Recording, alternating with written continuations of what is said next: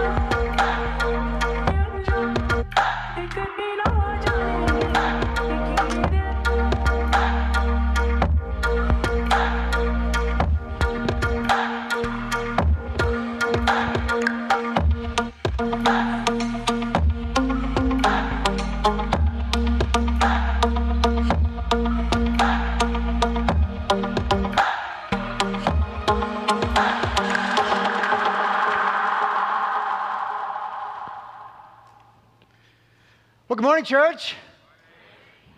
Come on, one more time. Good morning, church. Now, one more time from Myerstown. Good morning, Myerstown. They're saying it. You can't hear them just as they couldn't hear you. All is fair now, all right? Morning to all of you. True confession, honestly, I did not like the song behind the bumper this time. My wife would listen to it. She's like, that's weird. I know. Now I'm like dancing to it. Like I can't get it out of my head. I absolutely love it. Jared Berner nails it again. He just knows what we need. All right? You all fired up for God's word? Say yes. Here we go. Matthew chapter 5. Turn in your Bibles if you would.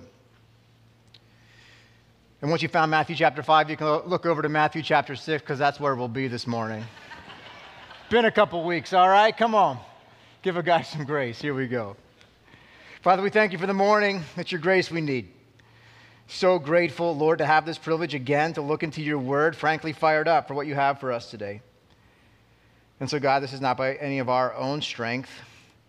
We understand that understanding transformation, life renewal happens by the work of your Holy Spirit, illuminating these words, bringing them to life, applying them to our hearts. God, would you do it again, please? This miraculous work, do it. Be with us now. Receive this as an act of worship unto you, we pray.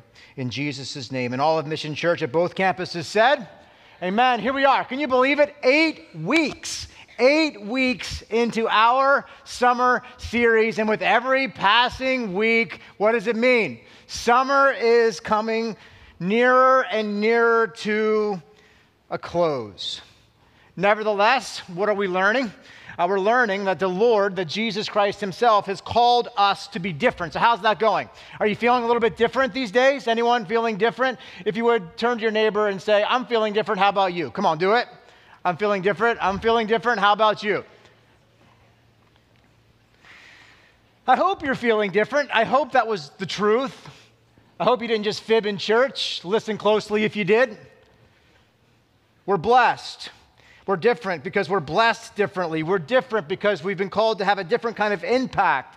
We're different because Jesus, by his grace, has called us and empowered us to live to a different standard beyond the religiosity of the day. God's called us through the Sermon on the Mount, the greatest sermon ever preached. What? A different standard regarding anger, a different standard regarding lust, a different standard regarding our commitments in marriage, a different standard regarding the promises that we make, a different standard regarding how we seek to retaliate, a different standard regarding the way we love our neighbor. And in light of all of this, Jesus now, we're in chapter 6 of Matthew, where Jesus is really zeroing in now. In light of this, in light of your difference, this isn't an exterior manifestation merely that I'm worried about. I'm worried about your heart. I'm worried about your motivation. I'm worried about the why. Because you can come to the Sermon on the Mount for sure, friends, and see a whole lot of what we're supposed to be doing, what we're supposed to be saying, how we're supposed to be acting. But still, every time, what does Jesus do but bring us right back down to the why? And to this, he gives us a stern warning.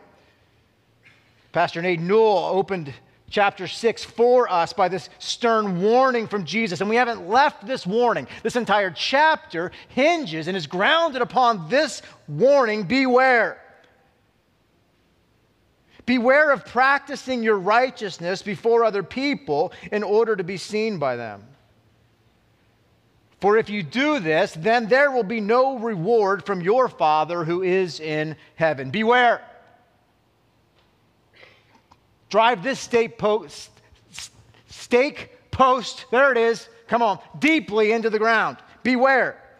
Don't just be aware, I remember hearing in that sermon, but be wary. Pay close attention. Be disciplined in your perspective as you practice. What does practice mean? It speaks of intentionality. It speaks of something that we're carrying out intentionally. It speaks of a disciplined execution. It speaks about acting and taking action as you act upon. Be aware as you act. Be aware as you choose. Be aware as you speak. Be aware as you live. Be aware of what? Be aware of how you go about practicing your righteousness. Now that's weird.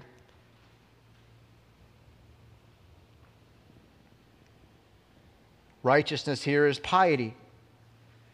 It's moral adherence. It's spiritual standards. It's speaking of divine disciplines. What is Jesus calling us to? A different kind of discipline. Every religion under the face of the earth has discipline. But Jesus is saying our discipline is drastically different than all the other disciplines that you're going to see throughout the earth. Jesus essentially is saying this. Come on. Be disciplined in your discipline of divine disciplines. How's that? Here's where we're going today. I'll say it again. Jesus is calling us to be disciplined in our discipline of divine disciplines. And for the religious leaders of Jesus' day, they loved discipline. They loved touting their discipline. That's not a shock to us, is it? We know these three acts of piety that they love to parade publicly. Come on, that's a Peter Piper picked a peck of pickled pepper sentence right there. That is alliteration gone wild. Hear it again. There were 3 acts of piety that they loved to parade publicly before men. You remember them? What were they? What was the first one? Giving. They loved to kind of stand up and clang the coins as they went into the tray. And not only that, they loved to kind of, in case you didn't notice, I'm about to clang some coinage over here because I'm good at it, because I'm practicing my piety.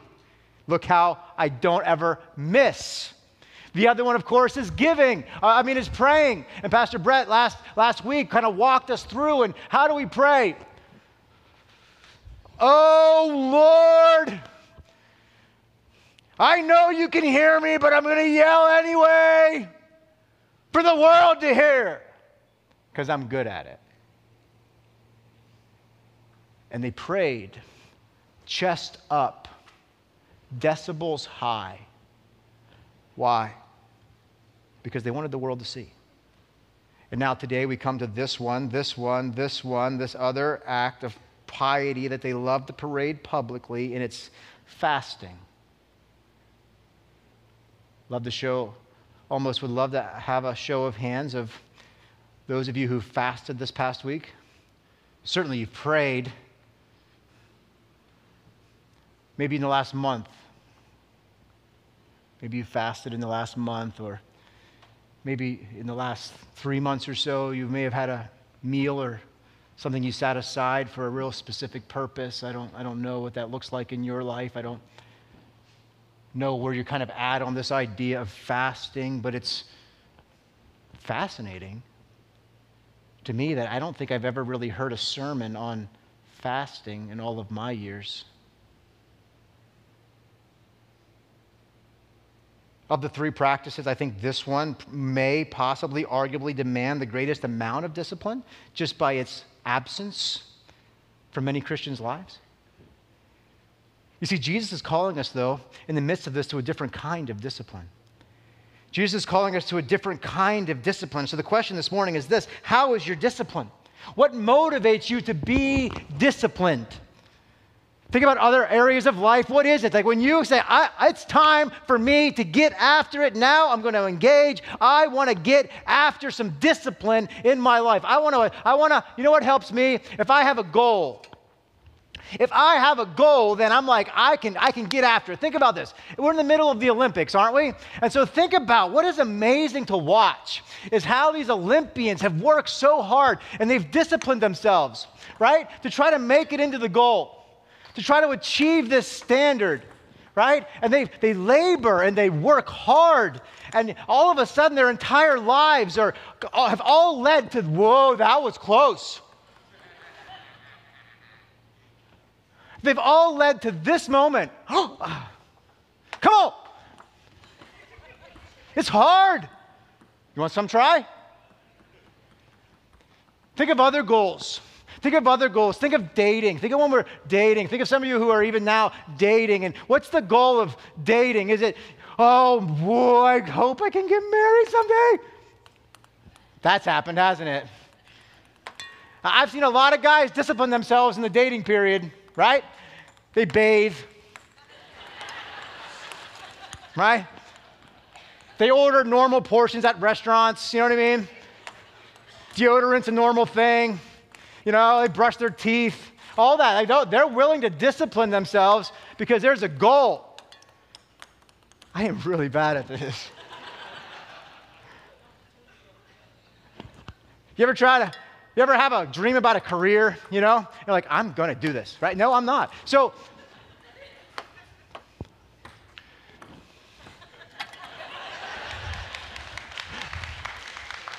what happens when you reach the goal? Like, we get so obsessed with the bouncing and the trying and the getting after it. Then finally one day, oh my word, I actually did like I medaled, like I podiumed, I made it.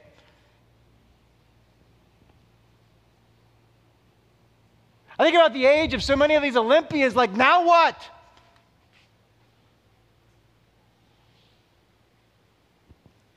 You know, they say amongst teams that the first championship is hard, but the second one is even greater. It's even more elusive. The discipline that it takes to hit the initial goal. Ooh. We all know that there's a greater goal beyond the immediate goal. We know that when it comes to dating, that marriage isn't merely the goal, but what? This precious commitment, the delight that comes. How many relationships have lost the fire after the initial goal was achieved? What about getting the job? What about entering into the career that you've wanted your whole life and you realize there's 40-hour week after 40-hour week after.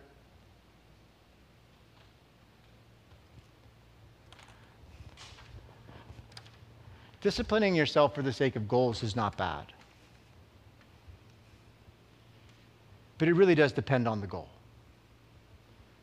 For there are goals and then there are greater goals. There are goals, and then there are actually the ultimate goals. They're the things that actually matter, the thing that lasts beyond the initial achievement. You see, what you're aiming for will determine your level of discipline. And when you're landing on the lesser thing, your discipline will wane when the lesser thing is achieved. And this is why Jesus says 3 times in this chapter, the religious hypocrite, they have received their reward. They've aimed for the lesser thing. They've aimed for the approval of men. They've aimed to impress their neighbor. They've aimed to self-grandize themselves and pat one another on the back. And what is Jesus saying? They've received their reward. They're not getting one in heaven. Why? Because they nailed their target now. This is not merely a judgment. This is just a simple reality. Jesus, I don't even think is being harsh here. I think he's just stating the obvious. Look, if you're shooting for a normal marriage, and normal marriage is what you're going to get. If you're just shooting to get a job, a normal job is all you're ever going to have. When God's called you to a life work centered on the gospel of Jesus Christ, where he uses you every day for the fulfillment of his purposes.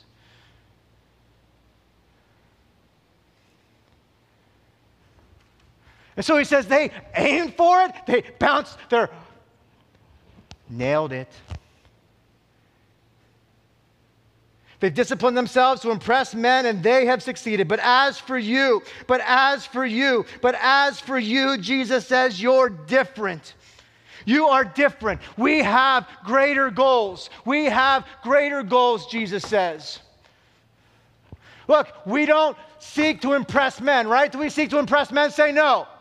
We have a greater goal, don't we? Who are we seeking to impress? Our greater goal, we're seeking to impress God, right? Aren't we seeking to impress God? Aren't we bouncing our balls to try to impress God? Of course we are. Look at how good we are at impressing God. It is unbelievable how good I've become in my piety at impressing God. And the reality is this, Jesus is saying, no, you cannot impress God.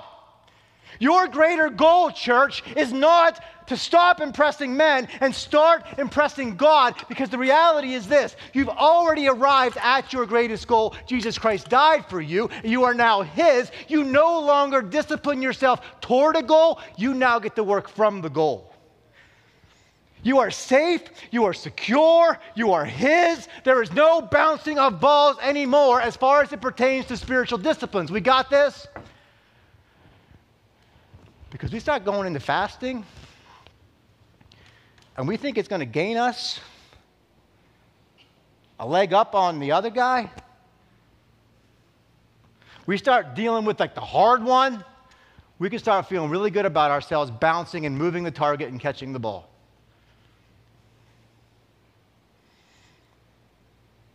If we got this, we got a shot at entering into this passage. If you understand that Jesus is saying, I'm calling you to discipline, but not to reach a goal. I'm calling you to be disciplined because I've already placed you and given unto you the greatest goal, the greatest prize, the greatest reward you could ever have, a relationship with me. So every one of these spiritual disciplines is a celebration of the goal we've already earned, that's already been earned for us, the goal we've already experienced. Every one of these spiritual disciplines, I want to do this because I get to live in the secure space where it's me and Jesus. See it? That felt like a whole sermon right there, didn't it? I've been off for a couple weeks. Different kind of discipline as it pertains to fasting.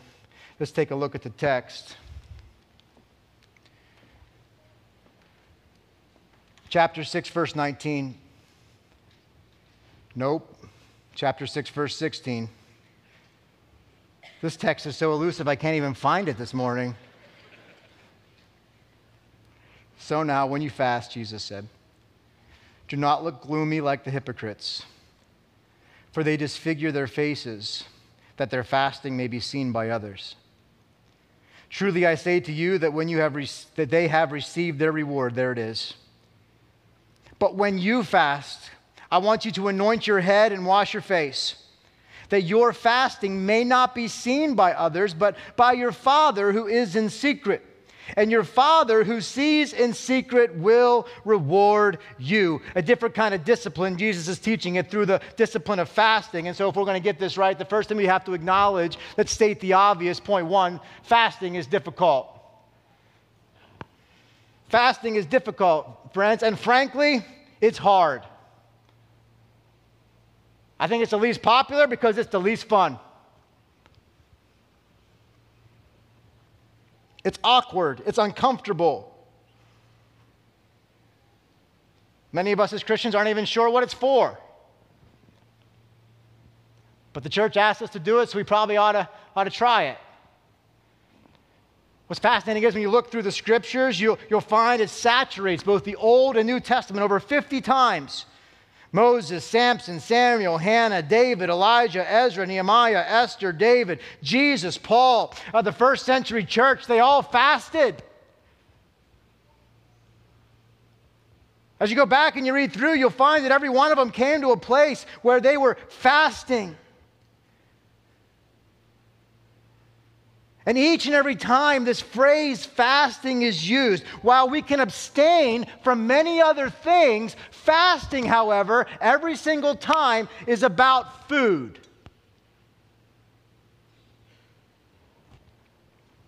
Fasting here, by definition, is to abstain or to not eat.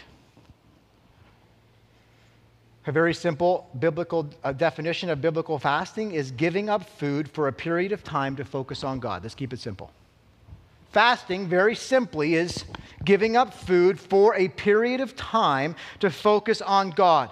Now read through these. You can read through these passages yourself, do your own biblical theology, do a canonical reading of the entire Bible, and look at every time fasting is used, and here's what you're going to find. The duration is different. The extent is different. Even the means and the way in which they fasted, it can vary. You can fast a meal. You can fast an entire day. You can do a full fast where you eat nothing. You can do a partial fast. There's no prescribed formula to follow as it pertains to this discipline. Why? For me, I think largely because it's about our heart. If there was a formula, we'd hit it and we'd feel good.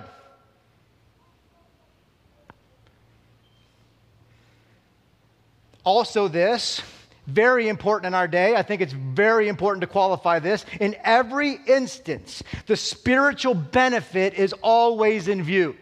Are there other benefits to fasting? You study it out yourself. I'm here to talk about the Bible. And every place that fasting is spoken of in the Bible, it always has the spiritual benefit in view. What Jesus is not doing is, he in no way, shape, or form is prescribing a diet plan here. Can I just be clear about that? Jesus is not prescribing a diet plan, but what he is doing is affirming a spiritual disruption to your diet. Fasting is not a diet plan. Fasting is a spiritual disruption to your diet with a purpose. But such disruptions are difficult. It takes discipline. Why? Because we like food. Why do we like food? Because God created our bodies to run on food. Why do we like food? Because I got muscles, and I got organs, and I got a brain that needs calories for food. You know why else I like food? Because God gave me a tongue. And I absolutely love the taste of food. You know why else I love food? Because God gave me a belly. And when my belly's full, I love the feeling. I love the feeling of being full. God made us to enjoy food. God has gifted us with food. Can we stop demonizing food, please?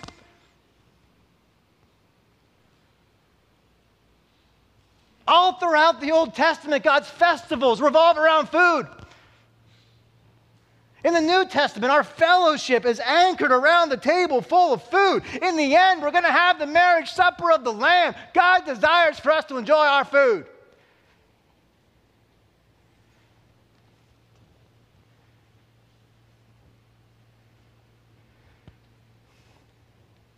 We're commanded to come around the Lord's Supper. We're commanded to worship him in the midst of food. In other words, food is good. In other words, we were created to enjoy it. In other words, also this, we were created to need it. We need food. That's what makes fasting so precious. We need food, which is why when I don't have it, I get hangry. Anybody get hangry? Anyone have hanger? Like, hanger is a real thing. There are many, many road trips that my wife and I have had where the time to stop was obvious. No words needed to be exchanged about actually stopping because other words were already exchanged prior to the stop. You know what I'm saying? There have been a lot of date nights that have been ruined. Right? You like the word ruined? That's Altoona. Ruined. Ruined because we took too long to pick the restaurant of choice. And hanger came in. And we didn't say a word till like dessert. when the hanger, right, begins to subside and you're like, okay, we're good now. Do you see it, friends? Fasting is a special grace. Why? Because it is a legitimate sacrifice. Fasting is a special grace because it is a legitimate sacrifice. We don't fast to a neutral. We always fast to a deficit. We only fast when we give up something that we need. Come on, church, hear this. We say we fast all kinds of things. If you don't need it, you're not fasting it. You're abstaining from it, and that's great. There's a lot of things that we would be wise to abstain from. But if we've been sinning and indulging, like, you know what? I've been doing way too much of social media, so I'm going to fast social media right now. You mean like repent and get your life right? You mean stop making that an idol? Yo. Fasting? You fast from what's essential. You fast from what you need. You fast from what would kill you if you don't have it. That's why Jesus says, I am the bread of life and the living water. You got it? That's why food matters.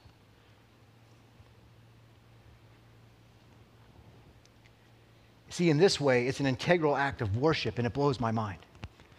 Like, I get so fired up about this study this week. I was so wrecked after this study this week. You guys all know 2 Samuel 24:24. King David says, I will not offer a sacrifice to the Lord that costs me nothing. You know it. This is like the closest thing we have to like something that actually costs me something. The hunger, it's real. The pains, they're there. You see, this act of setting aside that which we physically need creates a hunger, a desire inside of me. As the deer pants for the water, so, Lord God, does my soul, does it pant after you. And what happens in these hunger pangs, it sets off an alarm inside of me that reminds me, oh yes, Jesus, you are my satisfaction. Lord, you are the sustenance of my soul. Lord, you are the one that I need to come to and cry out to in the midst of prayer. As the alarm clock of our flesh sounds, it drives us to a spiritual posture where it's only Jesus. Oh, how I've missed this for so long. At the center of fasting is the precious pursuit of God in prayer. You can pray without fasting, but dare I say, you can't truly biblically fast without praying.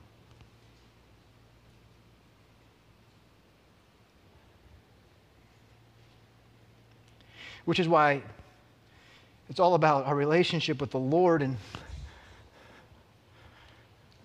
realizing that I'm not earning a thing, but I'm delighting in that which has already been provided for me. The pangs of my flesh reminding me of how my soul is perfectly satisfied in the midst of this discomfort.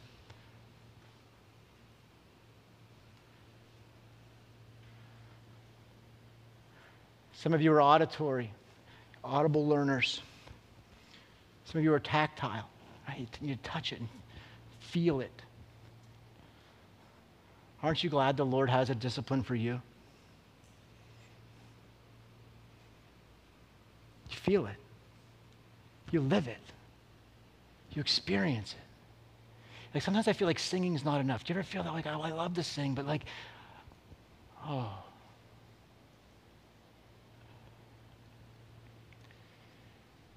It's in the light of this why getting it wrong is so detrimental. It's such a discipline, like it's work and it is hard, but that's where God's grace meets us. And that's why if you were to do it and then realize you did it wrong, like how detrimental is that? That's point 2. And that's exactly where these religious leaders are. Look at the text. And when you fast, don't look gloomy like the hypocrites. When you fast, don't look gloomy like the hypocrites. You remember this? What are the hypocrites? They're the hypocrites. You need me to define hypocrite for you? It's the actors, right? It's the one who puts on the mask. It's the one who acts a different part, right? Don't act. Don't be like them. Don't put on your gloomy face. Don't put on your mask. You remember Pastor Nate wearing his Batman mask? I left it on the desk. I was supposed to wear it right now. I've been off a couple weeks. Keep forgetting stuff.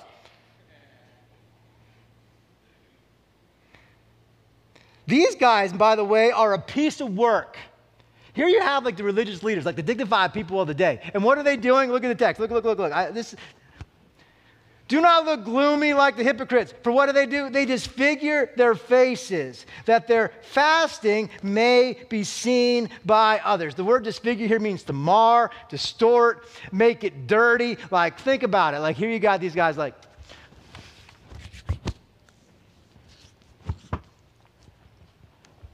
face all dirty, their hair's all, that's not happening. Their hair's all messed up. You know that got 2 services, so, and more to preach. And the face is all dirty, and then they literally, like, it's like, what are you doing? Fasting. Want to go to lunch today? I would, but the pastor asked me to fast. Why are you acting like a knucklehead? Thought you'd notice.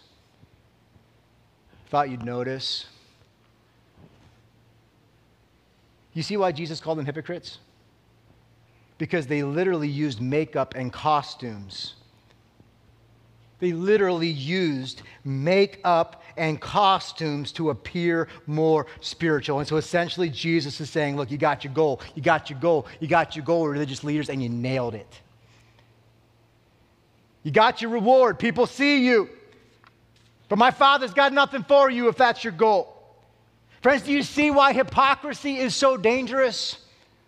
Do you see how easily we can slip into this? They were depriving themselves for the sake of attention. They were starving their bodies. They were feeding their flesh while deadening their souls all the more. This is why Jesus called them whitewashed tombs. This, my friends, is why Jesus called them whitewashed tombs, because they were dead inside. And what's worse is worldly rewards, like pleasing others, worldly rewards that don't have the end in view, they never satisfy. They only embolden our selfish appetite all the more. They leave us craving more attention. And what's weird is, as we lower the standard as we get to here, like it's just so easy for us now to get there, right? That this, settling for this becomes incredibly addictive because we get the pattern now. And we get the pat on the back and we get the rush, but the rush gets less and less and less and less.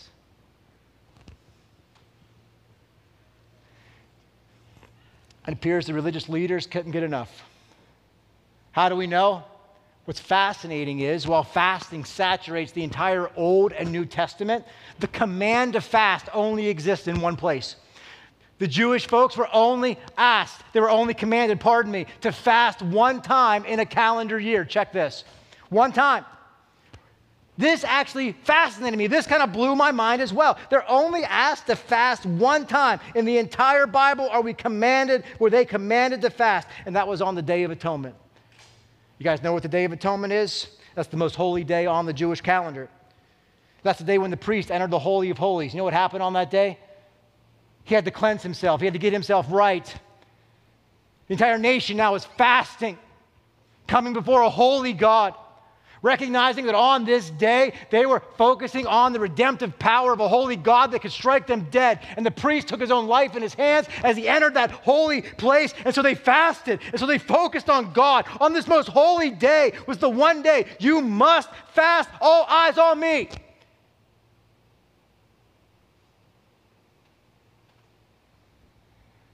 Is it any wonder that God does not strike us all dead for our hypocrisy? That they would have used this discipline of fasting, which the nation was commanded to do once a year, to focus on the holiness of God, and here they are, making it all about themselves.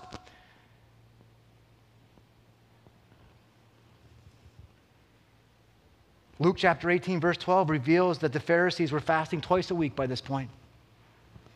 One source that I was studying this week claimed this, that the Pharisees and the religious leaders, they were claiming that they chose these 2 days because these were the 2 days that Moses went up on the Mount Sinai, got the law, come back down. Remember that? Well, it just so happens, though, this source revealed to me, not only could it have been those days, But one thing we knew for sure is those were actually the market days. Like that was the day when people were coming to town. That's the time when the city was super busy. Like that was when they would have had their greatest audience. You see what's going on here?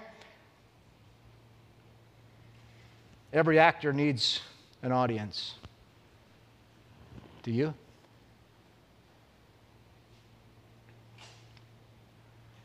As a man who stands before you each and every week, I better ask myself the same question, right?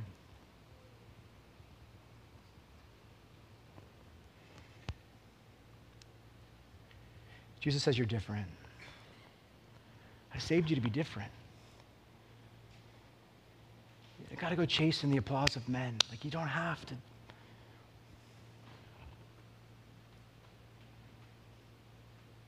Fasting reminds us that we've been freed of the rat race. Fasting reminds you, spouse,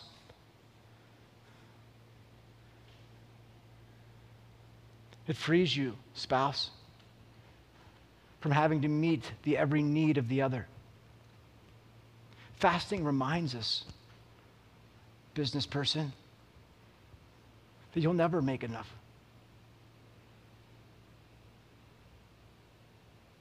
Fasting reminds us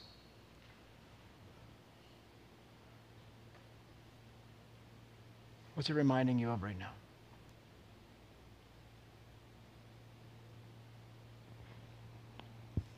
What I love about fasting is there's not one person on planet Earth that can't get the application once you understand it.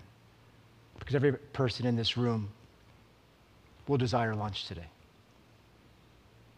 Every person in this room will desire to eat today. What a grace of God. What a grace of God that he makes his spiritual disciplines low. Are they hard? Yeah, this one's hard.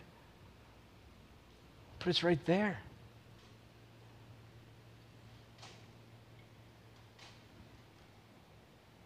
It's on a shelf that every person can reach. You're like, Pastor, but I'm not sure it'd be wise for me to skip a meal. Cool. Talk to your doctor and see what's healthy. See what's appropriate. The point is not the parameter. It's not the schedule. It's not the do this and check the box. It's the, I want to feel some hunger to remind me that it's satisfied in Jesus. That's the point. And it's here where we find that fasting can be a delight.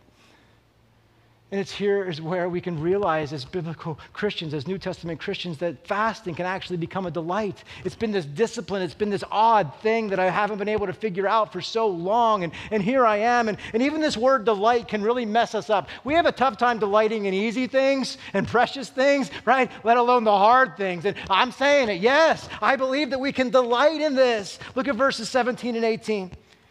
He says, but when you fast, what the Lord is asking of you, what the Lord has always wanted of us is what? That we would anoint our heads and wash our face. That our fasting may not be seen by others, but rather by our Father who is in secret. Anoint your head and wash your face, that your fasting may not be seen. In other words, Jesus is saying this: when you fast, would you please act normal? Like, would you please stop acting like a knucklehead? Like, would you please stop slumping your shoulders? Would you please stop hinting at the fact that you're doing it?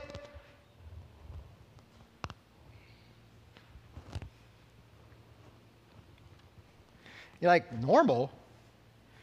Pastor, I don't know what you're doing in the morning, but anointing my head is not part of the normal process. How in the world are you telling me Jesus is saying acting normal when he wants me to anoint my head? Well, it's a good question. It's a cultural reality happening here. And so we need a hint before we go running to commentaries and other places. We can actually look at the text of Scripture and let the text help us understand what Jesus is talking about here when he says anoint your head, because what does he say next? Anoint your head and do what? Do what? Just say it out loud. Do what? Wash your face. Say it louder. How many of y'all washed your face today? Never mind. Don't raise your hand. How often do you wash your face? When do you wash your face? I'm amazed by how many times you ladies wash your face. I could use a little more washing up in my face, but you guys got me on that one. Why do you wash your face? Now let me ask you this. Anybody like to take a shower? Weird question at church, I know. Maybe bath's your thing. Hygiene, what we're talking about here. Wash my face, why? I take a shower, why? I worry about hygiene, why? So I don't stick out for inappropriate reasons. I want you to take a shower, I want you to take a bath, I even want you to anoint your head and wash your face. Why? So when I get my smell back, I don't smell you when you come near.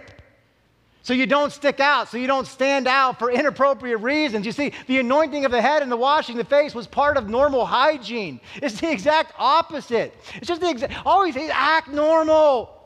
You got to go down spitting in the dirt and rubbing it on your face and shoveling your hair and putting sackcloth on and acting all like, look at me. He's saying, just would you do me this favor? You want a real testimony for Jesus? Make the difficult look easy. Make the hard thing look normal. That's your testimony. Some of you are going through a tough time right now. What is your testimony? I didn't even know you were going through that. You made it look like it was normal. That's why community is so important, because we got to get close to each other. Otherwise, we'd never know. Now, don't mishear me, we bear one of those burdens. Yes, you need to share these things. But what I'm saying is, when you go objectively and engage in a spiritual practice,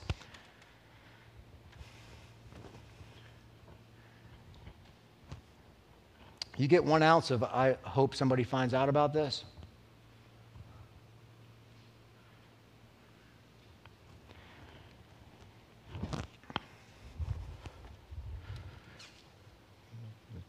It's kind of there.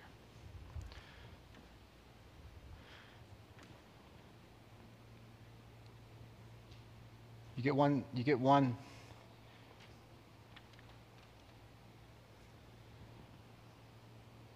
Kind of hope. Somebody asked me to lunch today. I kind of hope. Think of it this way. You're casting a shadow upon the glory of the Lord. That's why hypocrisy is so deadly. When you make it about yourself, you cast a shadow upon the glory of the Lord. And Jesus says you're different. You're different. I've given you the strength to make the difficult thing look normal. I want you to wash your face. This is precisely Jesus' point. They didn't have showers, but they sure did anoint their heads. Jesus is saying you're different. Dare I even suggest the implication may be replace your sackcloth for a smile on that day. Work hard to go the other way. Why? Because you're going to earn something? No, because you actually are striving to delight in the presence of the Lord. You're being reminded that as far as the east is from the west, the Lord has forgiven my sins. That which I was sorrowful over, the joy of Him is overcoming that. That's the greater the hunger pangs become, the greater the reminder, not the greater the penance. See it? You don't get more spiritual oomph because you got hungrier than the other guy. But you might get a little stronger reminder of the glory of the Lord. Be different.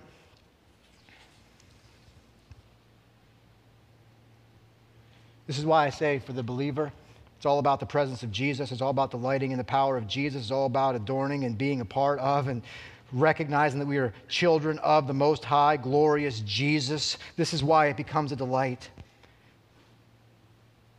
And you may be sitting here, some of you Bible students, rightfully asking this question, Pastor, I kind of think I know what you're talking about, but I remember people putting on sackcloth and repenting and getting gloomy in the OT, right? Isn't repentance all about humility and sorrow and grief? And just, isn't there even some despair throughout biblical history surrounding fasting? And I would say yes. Which leads us to the follow-up question then, which is, how can it be a delight? And the answer is this. It's found in our motivation for fasting. What is our motivation of fasting now in the New Testament? Is to seek the presence of the Lord. We fast now as New Testament Christians so that we might seek the presence of the Lord. We don't fast to earn something. We don't fast to achieve something. We're not after a goal. We're doing it from a goal. Not for the approval of God, but from the approval of God.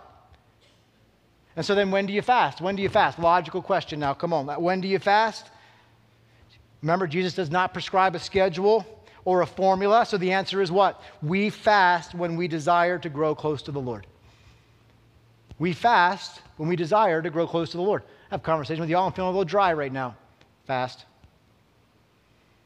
I'm feeling a little overwhelmed right now. Try to fast.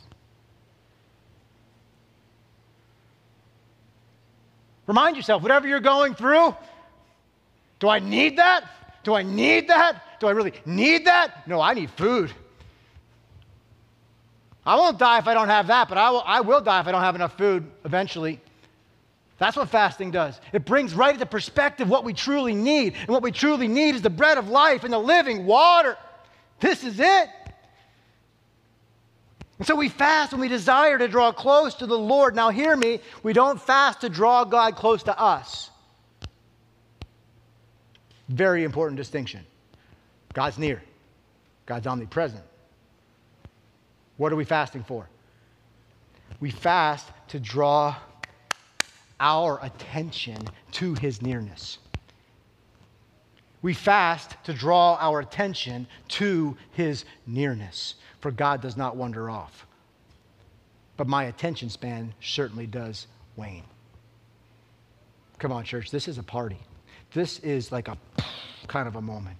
We fast to be in the presence of the Lord. Now check this. In the presence of the Lord. In the presence of the Lord. Why can it be a delight? Follow me on this. Why can fasting be a delight? Because we fast when we desire the presence of the Lord, and in the presence of the Lord is the fullness of joy. Amen? This is why John's disciples came to Jesus in Matthew chapter 9, verses 14 and 15. Come on, keep your thinking caps on for me for a couple more minutes. It's going to get good. Then the disciples of John came to him saying, why do we and the Pharisees fast, but you, Jesus, and your disciples do not fast? This message is about to get awkward, isn't it? Yeah, a whole message on fasting, now all of a sudden Jesus' disciples don't fast? Ruh-roh. Why do we, John's disciples are saying, why do we and the Pharisees fast, but you and your disciples do not fast? Listen to what Jesus said. Can the wedding guests mourn as long as the bridegroom is with them? Can the wedding guests grieve and mourn and fast while the bridegroom is with them? But listen. The days will come when the bridegroom is taken away from them, and then they will fast. And so while we, church, hear it, we, the assembled church, the bride of Jesus Christ, while we gather, bride, while we gather, church, and we wait for our bridegroom. You catch it? While we're waiting, while we're in the absence of our bridegroom, Jesus said, listen, my disciples, when they're in my presence physically, when they were with him, they're not fasting. Why? Because in my presence is the fullness of joy. But now Jesus is gone, and now that he's physically from us, we have his spirit within us. And so for the very reason why his disciples didn't fast when he was on the earth is the very reason why we ought to fast now that he's gone. You see it? This is the joy. This is the delight that is here in the midst of the fast. Not for the approval of men, but ultimately the glory of God, that we get to delight in the presence of God. The only one who can satisfy the hunger and thirst of my soul. Jesus says, when you fast, the day will come when my people will fast. Church, that's now. That's us. This isn't a have to at all, is it? Oh my word, I want to be with Jesus. Oh my word, I get to delight in the presence and the glory of Jesus. Oh my word, I get my soul to be satisfied. And so throughout the scriptures, God's people have demonstrated reasons to fast. Maybe some of these practical reasons will help you even today. In times of sorrow Isn't that a time when you want to draw close to the Lord? Fast. Consider fasting. 2 Samuel 12:16, David fasted and pleaded for his son's life to be spared. 2 Samuel 3:35, he fasted when Abner died. What I think is fasting about in the midst of grief is that fasting even there is natural. You lose your appetite when you grieve, don't you? And there is a sense to where even in the grief, there's a naturalness to our fasting. We'll turn that natural fasting as a reminder that God is meeting me in the midst of this pain and this trial and this burden that I'm carrying right here.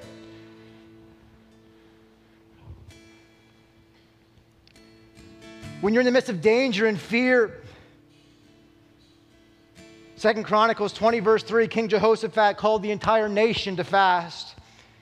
When they were threatened by the attack of the Moabites and the Ammonites. Think about Queen Esther, Esther chapter 4 verse 16. Queen Esther, her servants, all the Jews and all the capital city, they fasted for 3 days before she went to the king, asking for the sparing of the people from Haman's plan. Come on, why do we fast in times of sorrow? When do we fast? In times of danger and fear. When do we fast? In times of repentance.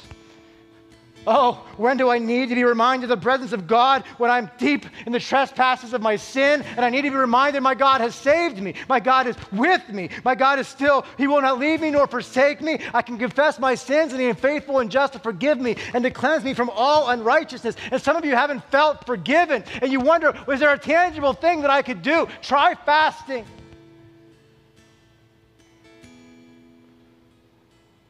Not to earn God's forgiveness, but with every pang of the flesh, you're reminded of what the Bible says. As far as the east is from the west, I've forgiven you.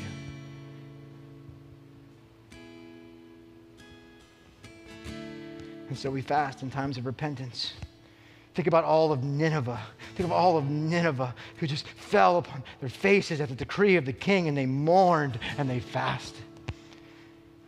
We're entering into important tasks. When you have a major decision in your life, think about Jesus entering into the work of ministry that his Father called him to. He fasted for 40 days and 40 nights. They do not prescribe that one. That is not a prescription. Do not try the 40 days and 40 nights. But what does the Lord leave for us here? A model. What was he doing in the wilderness but meeting with his Father, with the one, the triune God assembled. Here we have it. When we seek direction, Acts chapter 13, verses 1 to 5, the church in Antioch was worshiping and fasting when Paul and Barnabas were set apart to the work of missionary service. Acts chapter 14, verse 23, the church fasted and prayed before elders were appointed. Friends, when do we fast?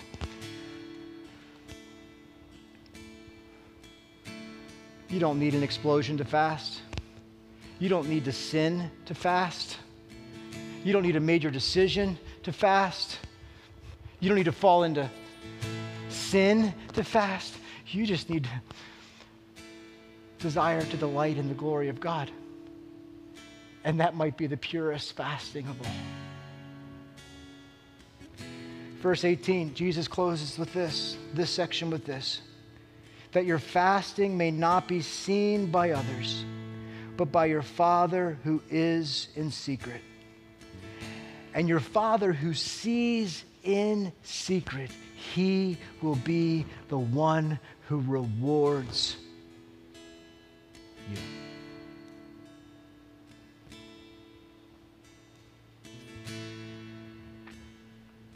He's already rewarded you.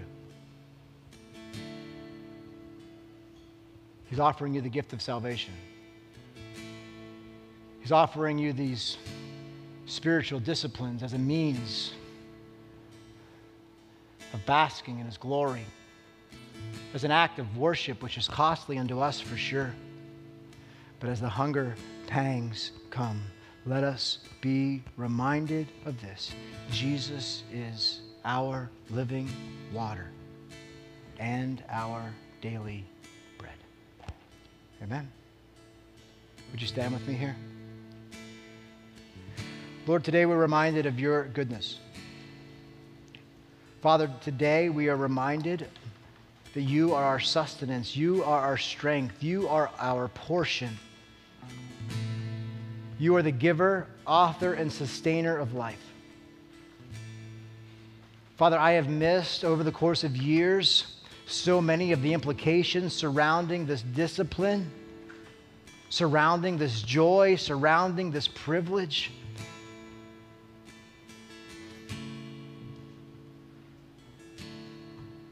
Father, the fact that you've granted us this privilege as a get to, not as a have to. Father, that you are the focus, that you are the centerpiece, that you are the joy, that you are our reward. Oh God, we praise you for this. Father, even now in this room, we consider those among us who have yet to experience the treasure and the reward that you are. Oh God, would you please introduce yourself to them right now? Friend, if you're here and you've never trusted Jesus Christ as your personal Lord and Savior, the Bible says that we have all sinned and fallen short of the glory of God. The Bible says in light of these sins, the wages of that sin is death, a physical death, but also a spiritual death for sure, a separation from Him forever. But the scriptures go on to say, but even in the midst of our sin, God demonstrated His own love toward us, in that while we were still sinners, Jesus Christ, the Son of God, came and died for you. So that now, if you would confess your sin, if you believe in your heart and confess with your mouth that Jesus Christ has risen from the dead, the Bible says you'll be saved. You'll receive the reward of heaven. No more bouncing of ping pong balls, no more striving to try to be perfect, no more trying to earn God's favor, the guilt gone, the chains released. This is it right now. Pray where you are. Confess to the Lord that you're a sinner and you know you need a Savior. Ask His Son. Ask Him for the reward, the precious reward that is His Son. And the Bible says you'll be made new. Father, may this be our focus. May this always be our focus. Less of us, more of you. We lay it at your feet even now. In Jesus' name we pray. Amen.